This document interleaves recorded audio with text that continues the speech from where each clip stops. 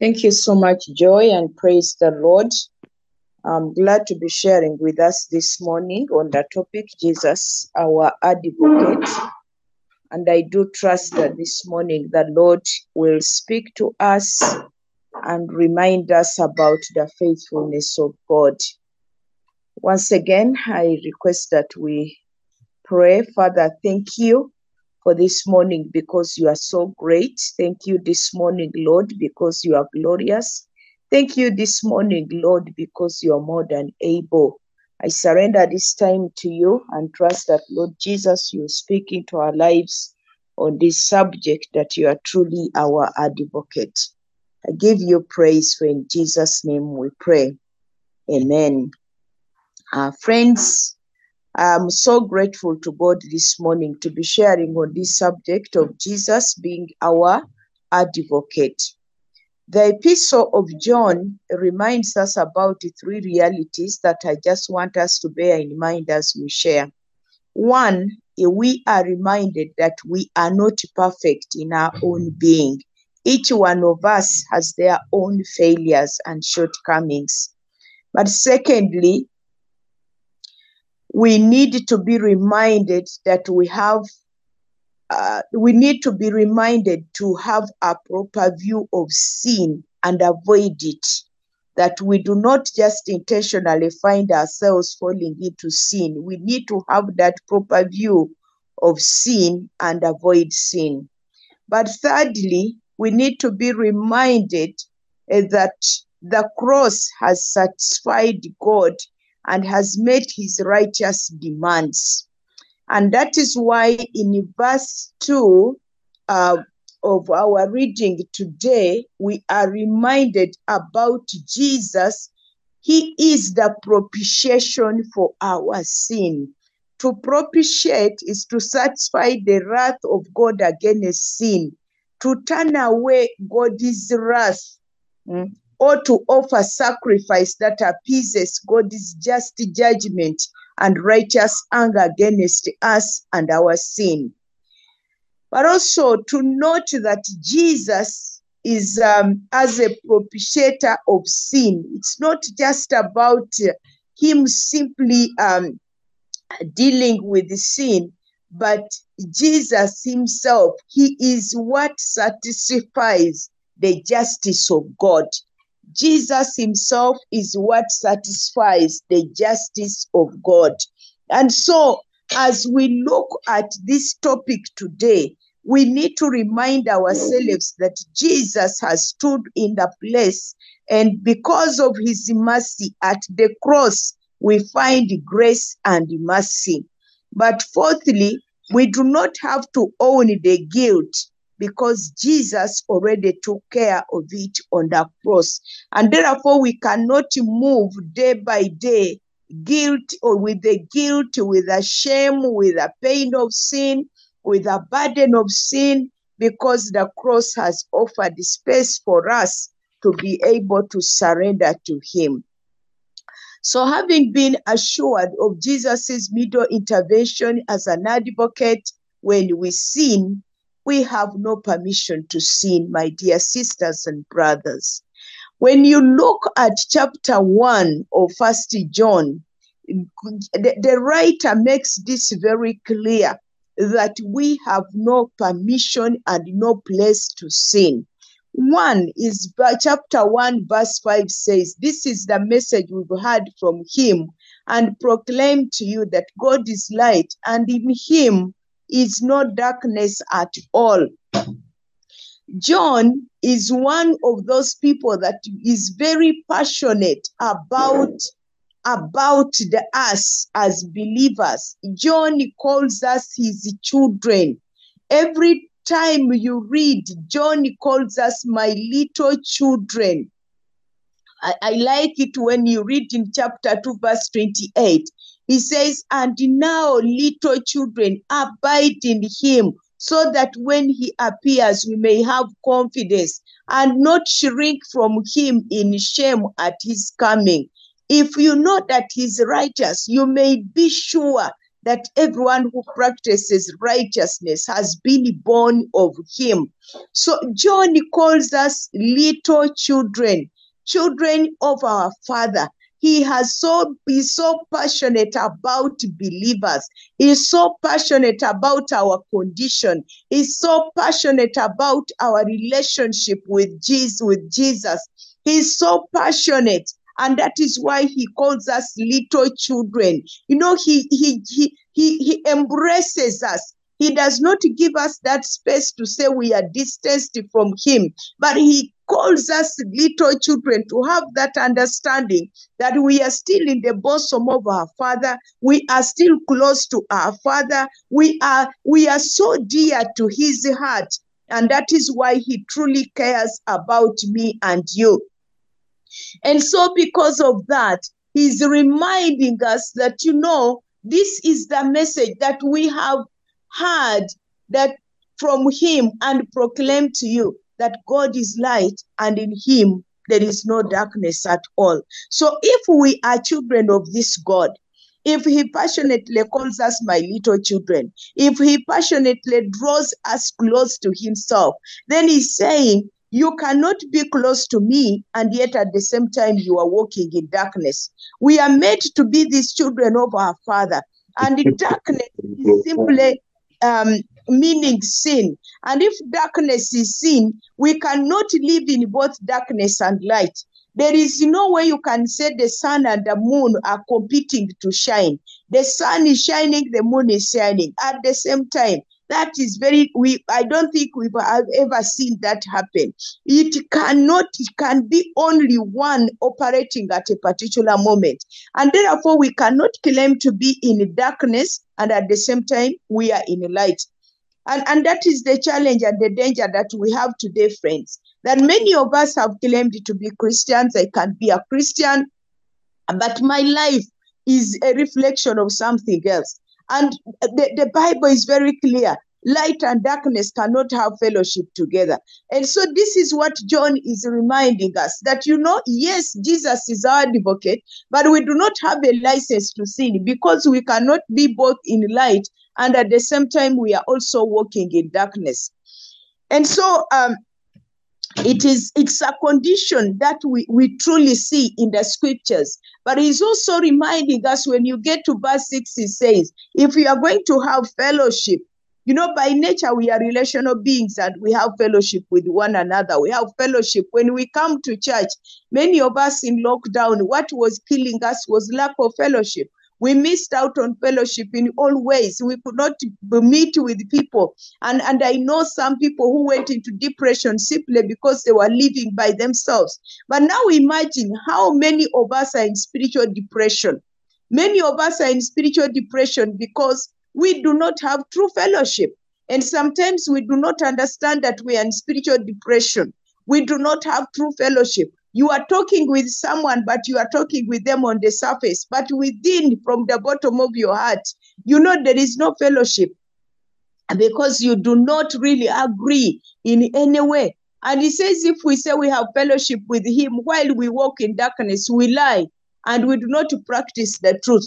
So truth is Jesus. So he's saying, if we do not practice truth, that means we are not in Jesus. We are not in Christ. And therefore, we make him to be a liar, and yet we are also liars. So, my dear friends, he's reminding us that sin truly breaks our fellowship with God.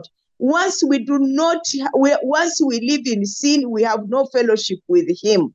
And therefore, there is no pretense, because he sees, you know, we have an advocate who is not like these earthly advocates who are going to see the temporary bits, the bits of you on the surface. We have an advocate who sees the inside of us, all that is deep inside us.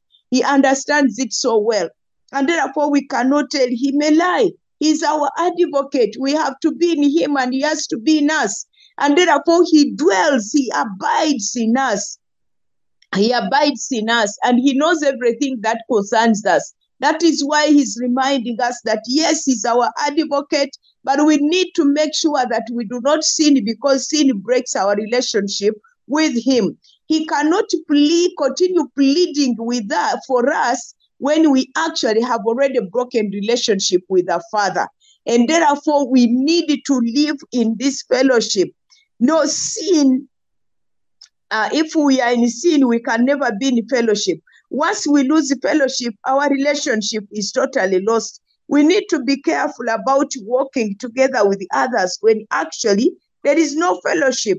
We have to live in fellowship with Jesus before fellowshipping with one another. Sin is a barrier to true fellowship. And for many of us, we have lost fellowship. I know places where we can fellowship. I know a fellowship where we're fellowshipping until other people said, but really, why is it that this person is hosting us and yet is not fellowship with us? Why is it that they are just living their own lives and we are also living ours? You cannot fellowship with one another unless if you're in fellowship with each other. So when we talk about Jesus's advocacy, we need to be mindful about our fellowship with one another. And so if we are going to be in fellowship, we need to walk in light and at the place of continuous repentance, if we are going to really experience this Jesus. But if we have broken that, then we also need to think about ourselves and be able to return to God. But verse 8 to 9 of chapter 1 is also a reminder that while in this world we fight against sin, the flesh, and the devil. And that is why he says, if we say we have no sin, we deceive ourselves. There is no way that you can be in this world and then you claim to say you have no sin. Friends, every time we go against God. One of the things that becomes a continuous disappointment to me, especially in our Anglican church, is that many times when we are beginning the service, there is that time when we call ourselves to repentance, and we call ourselves and we say, please let us kneel or sit and take a personal reflection on your lives. And these true Anglicans will look into your face, even as you are saying that. They are looking into your face, and sometimes it's like intimidating. Someone is looking into your face and intimidating you to tell you, do you mean I'm a sinner? Why do you have to tell me to kneel? And for all the time that people are kneeling, others are kneeling, others just sit and open their eyes and look wherever. It's like you are wasting your time. Me, I'm not a sinner. I have nothing to do with your confession. And that is the challenge that we have in our church, that we bring our wickedness in church and we carry our wickedness out and take it back home. We have no time to break down before God. We have no time to have this realization that we have sinned against God. We have no time to come in humility in the presence of God and ask God to forgive us. We do not even have time to close our eyes and reflect and say, God, even when I do not remember anything, Holy Spirit of the living God, shine in my heart. Shine in my heart that I can remember. Remind me about my failure so that I can repent. And that's the challenge that we have, my dear sisters and brothers. That many times, every time you close your eyes, you will find that there is sin that is encroaching at your door. And the best thing is just to close your eyes and say, God, at this moment, show me the sin that is before me. And many of us, those things that come to our minds, our thoughts wander, our mouths speak evil, our actions get dirty every day. Sin is sin. It has no category of small, of medium, of big, of extra large. And I think that is where the challenge is, that many of us want to categorize sin. That at least for me, I'm better off than you. I want to assure you, each one of us, you cannot say I'm better off. In as much as that there is sin that is being pointed out in your life, you are not better off. You were a sinner and you need the grace of God and you need to repent and come back to Him. So sin is sin. It has no category. It's not a dress that you're going to get this size or the other size. No, sin is sin. And it has to be named and understood that sin is sin. And it is what causes Jesus to be our advocate. You know, when you read in the Beatitudes, when you read Matthew chapter 5, verses 27, the Bible says, you've heard that it was said, you shall not commit adultery. But I say to you that everyone who looks at a woman with lustful intent has already committed adultery with her in his heart. It's just looking with lustful intent. You have not just committed lust, but you have committed adultery. And friends, this is something that is weirdly eating us up. It is eating up our families. It begins with that look, that intent, just looking, and the adultery has become a choice for most of the people. And so we are daily finding ourselves in unfaithfulness in our marriages is becoming too much. But it all starts with looking, and people look and continue to look, and finally end up being messed up in their ways of our relationships. So sin has encroached on our doors, sin has encroached on our windows, sin has entered our bedrooms. We never tell the truth, we are liars. So all these are issues. We complain, we grumble, we backbite, we pretend to love while we are full of hatred. We cheat. But we need the grace of God, my dear sisters and brothers. We are being reminded about this Jesus who is our advocate. So he says that if we sin, we have him. If we say we have no sin, we tell him we are liars. But if we confess our sins, he's faithful, he will forgive us, he will cleanse us from all our righteousness. But if we say we have not sinned, we make him a liar, and his word is not in us. And so may God give us that grace, my dear sisters and brothers, as we gather together every morning, to be reminded that this Christ is truly our advocate, but also to be reminded that we have no license to continue in sin. And so he says in chapter 2, verse 1, the best thing is not to sin. That's why he says that, my little children, I'm writing these things to you so that you may not sin. You may not sin. I am writing the things that we read from chapter 1. He's saying, I am writing this so that you may not sin. He's giving us the proper instruction that sin is not our portion. We are not supposed to live in sin, because when we live in sin, we are walking in darkness and the light is not in us. When we sin, we have no fellowship with him. When we sin, we make him a liar and the truth is not in us. And therefore he's saying, please, my children, my little children, do not sin. But then he says, dear little children, you are my children. But when you find yourself in sin, remember that I am your advocate. I am your advocate. I am here to stand for you when you find yourself in sin, so that you don't die completely, so that you don't lose hope, so that you don't lose your senses, so that you don't go into spiritual depression, so that you don't think all is lost, so that you do not think you cannot return. But he said, please, I am here. I am your advocate. I love that song that says, softly and tenderly, Jesus is calling, oh sinner, come home. Mainly, we sing that song, but every time you sing that song, someone is saying, come home. But they are so resistant, they cannot come home to the Lord. They cannot trust Jesus to forgive them. They cannot trust God to know that their sin can be forgiven. But he's saying softly and tenderly, Jesus is calling. This morning, my dear friends, brothers and sisters in Christ, I want to bring this voice before us and say, Jesus is softly and tenderly calling, oh sinner, come home. What is it that the Holy Spirit is pointing at in your heart? Jesus is like our defense attorney. He argues our case before the judge. You know, I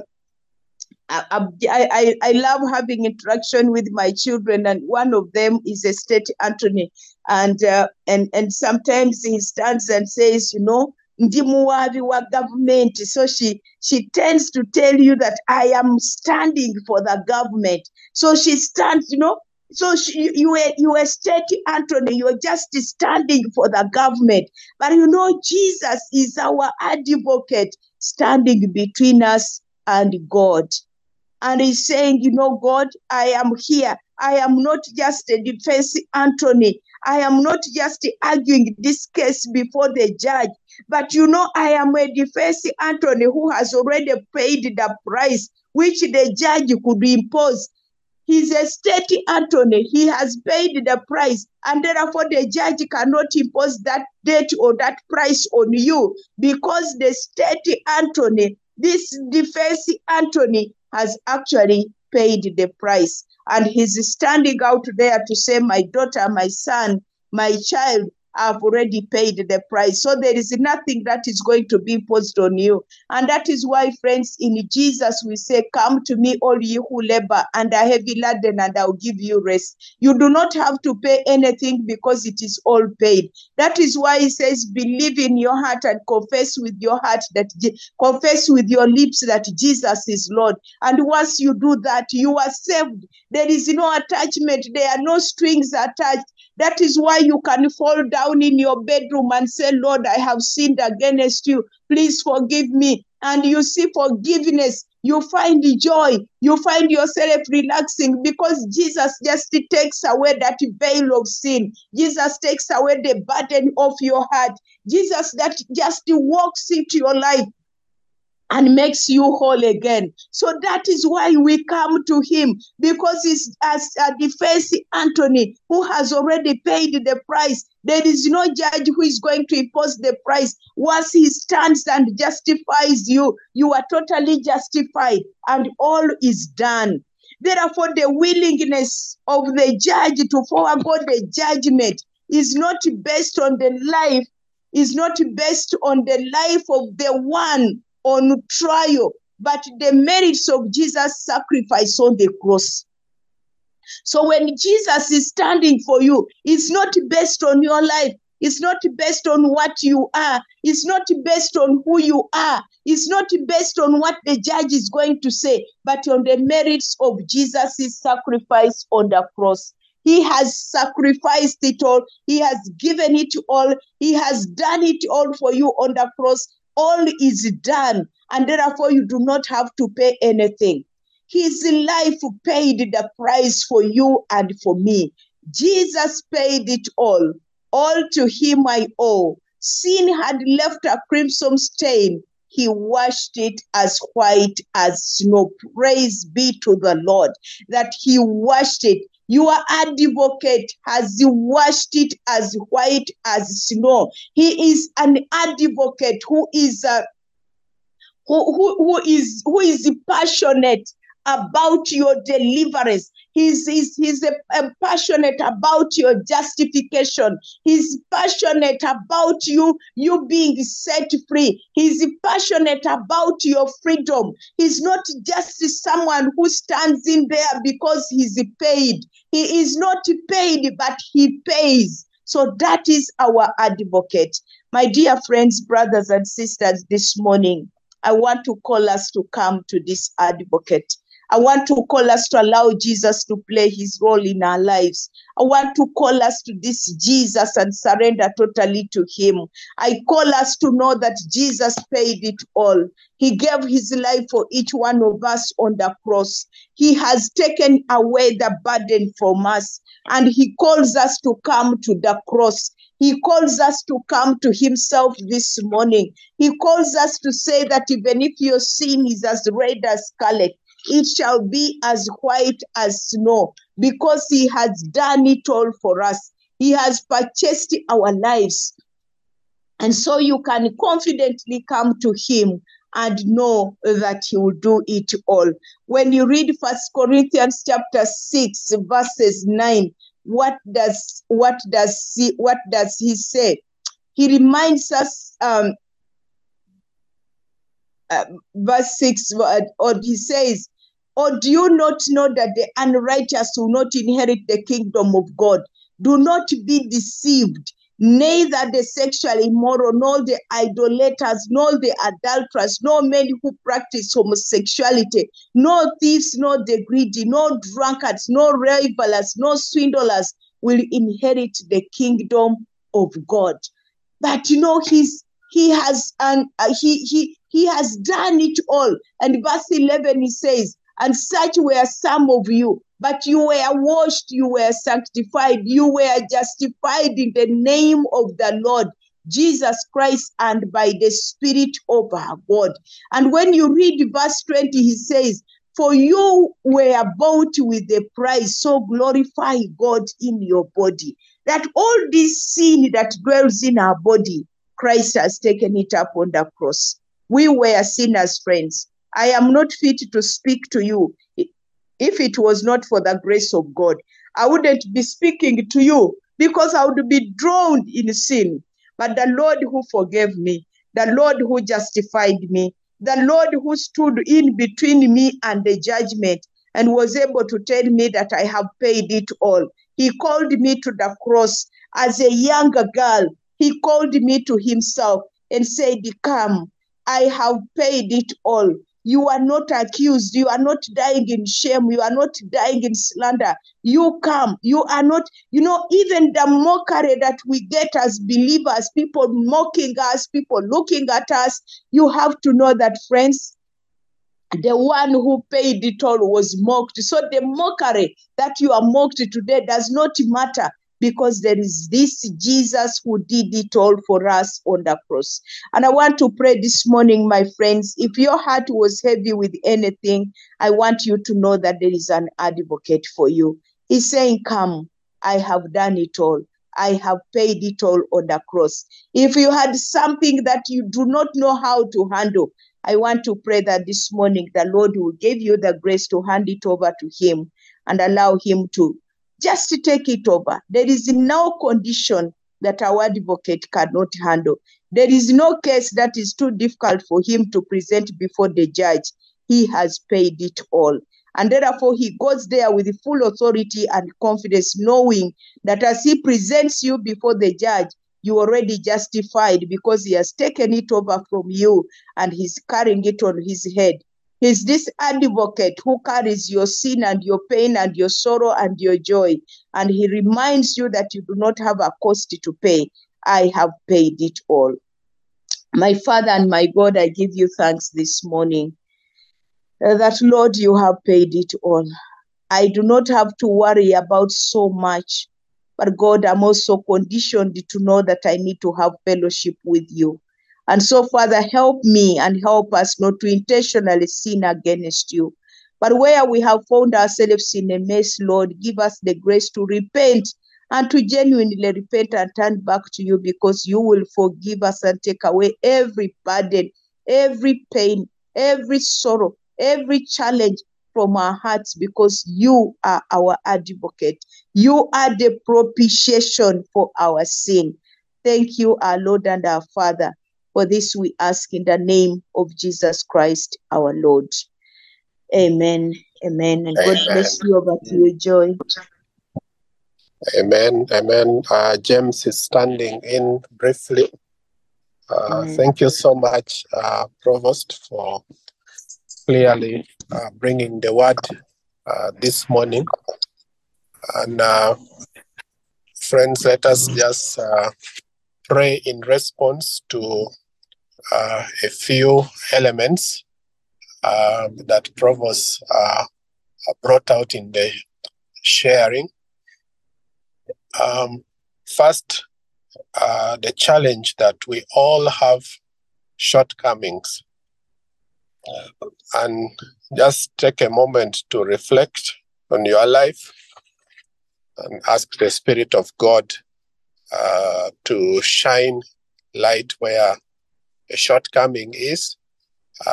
This is not so that we can feel bad, but so that we can take the step of getting right with God, and to have a proper view of sin, not to make sin a family member that we keep, we feed, we converse with, but to know that sin is something that really separates us from God and also separates us from one another. Spirit of God, even as you search our hearts, pray, Lord, that you'll deal with me, deal with my brother, deal with my sister, that it doesn't have to be another person to tell us where we are going wrong, but that we will hear from you, but that also will be willing and obedient to turn away from sin and to embrace the righteousness that we can get through the sacrifice of Christ on the cross. Pray, Lord, that today the blood of Jesus avails much for everybody on this prayer call. I pray, Lord, that the blood of Jesus will avail much for members of our families. Pray that the blood of Jesus will avail much for members of the church, for the people of Kampala City and Greater Kampala, for the people of Uganda. Spirit of God, may you bring conviction of sin. There's so much evil and wickedness, but may you bring conviction that leads to repentance, and that repentance leads to godliness. Oh God, we pray for your mercy. Jesus, you may have mercy upon us, but also I pray that we will not take your mercy and grace for granted, even as you advocate for us, that we will not be perpetual criminals of sin. But Lord, that as you advocate for us, we'll get reformed through the transformation that you work in our lives. So may you transform us, oh God. In Jesus' name we pray. Amen. Amen. Amen. Amen. Amen. And Lord, we also pray that as individuals, as families, as fellowships, as a congregation, we will not compromise with sin. Indeed, I bring repentance for the practice of compromise, where we even get irritated by those who are striving to live a godly life because it exposes our compromise.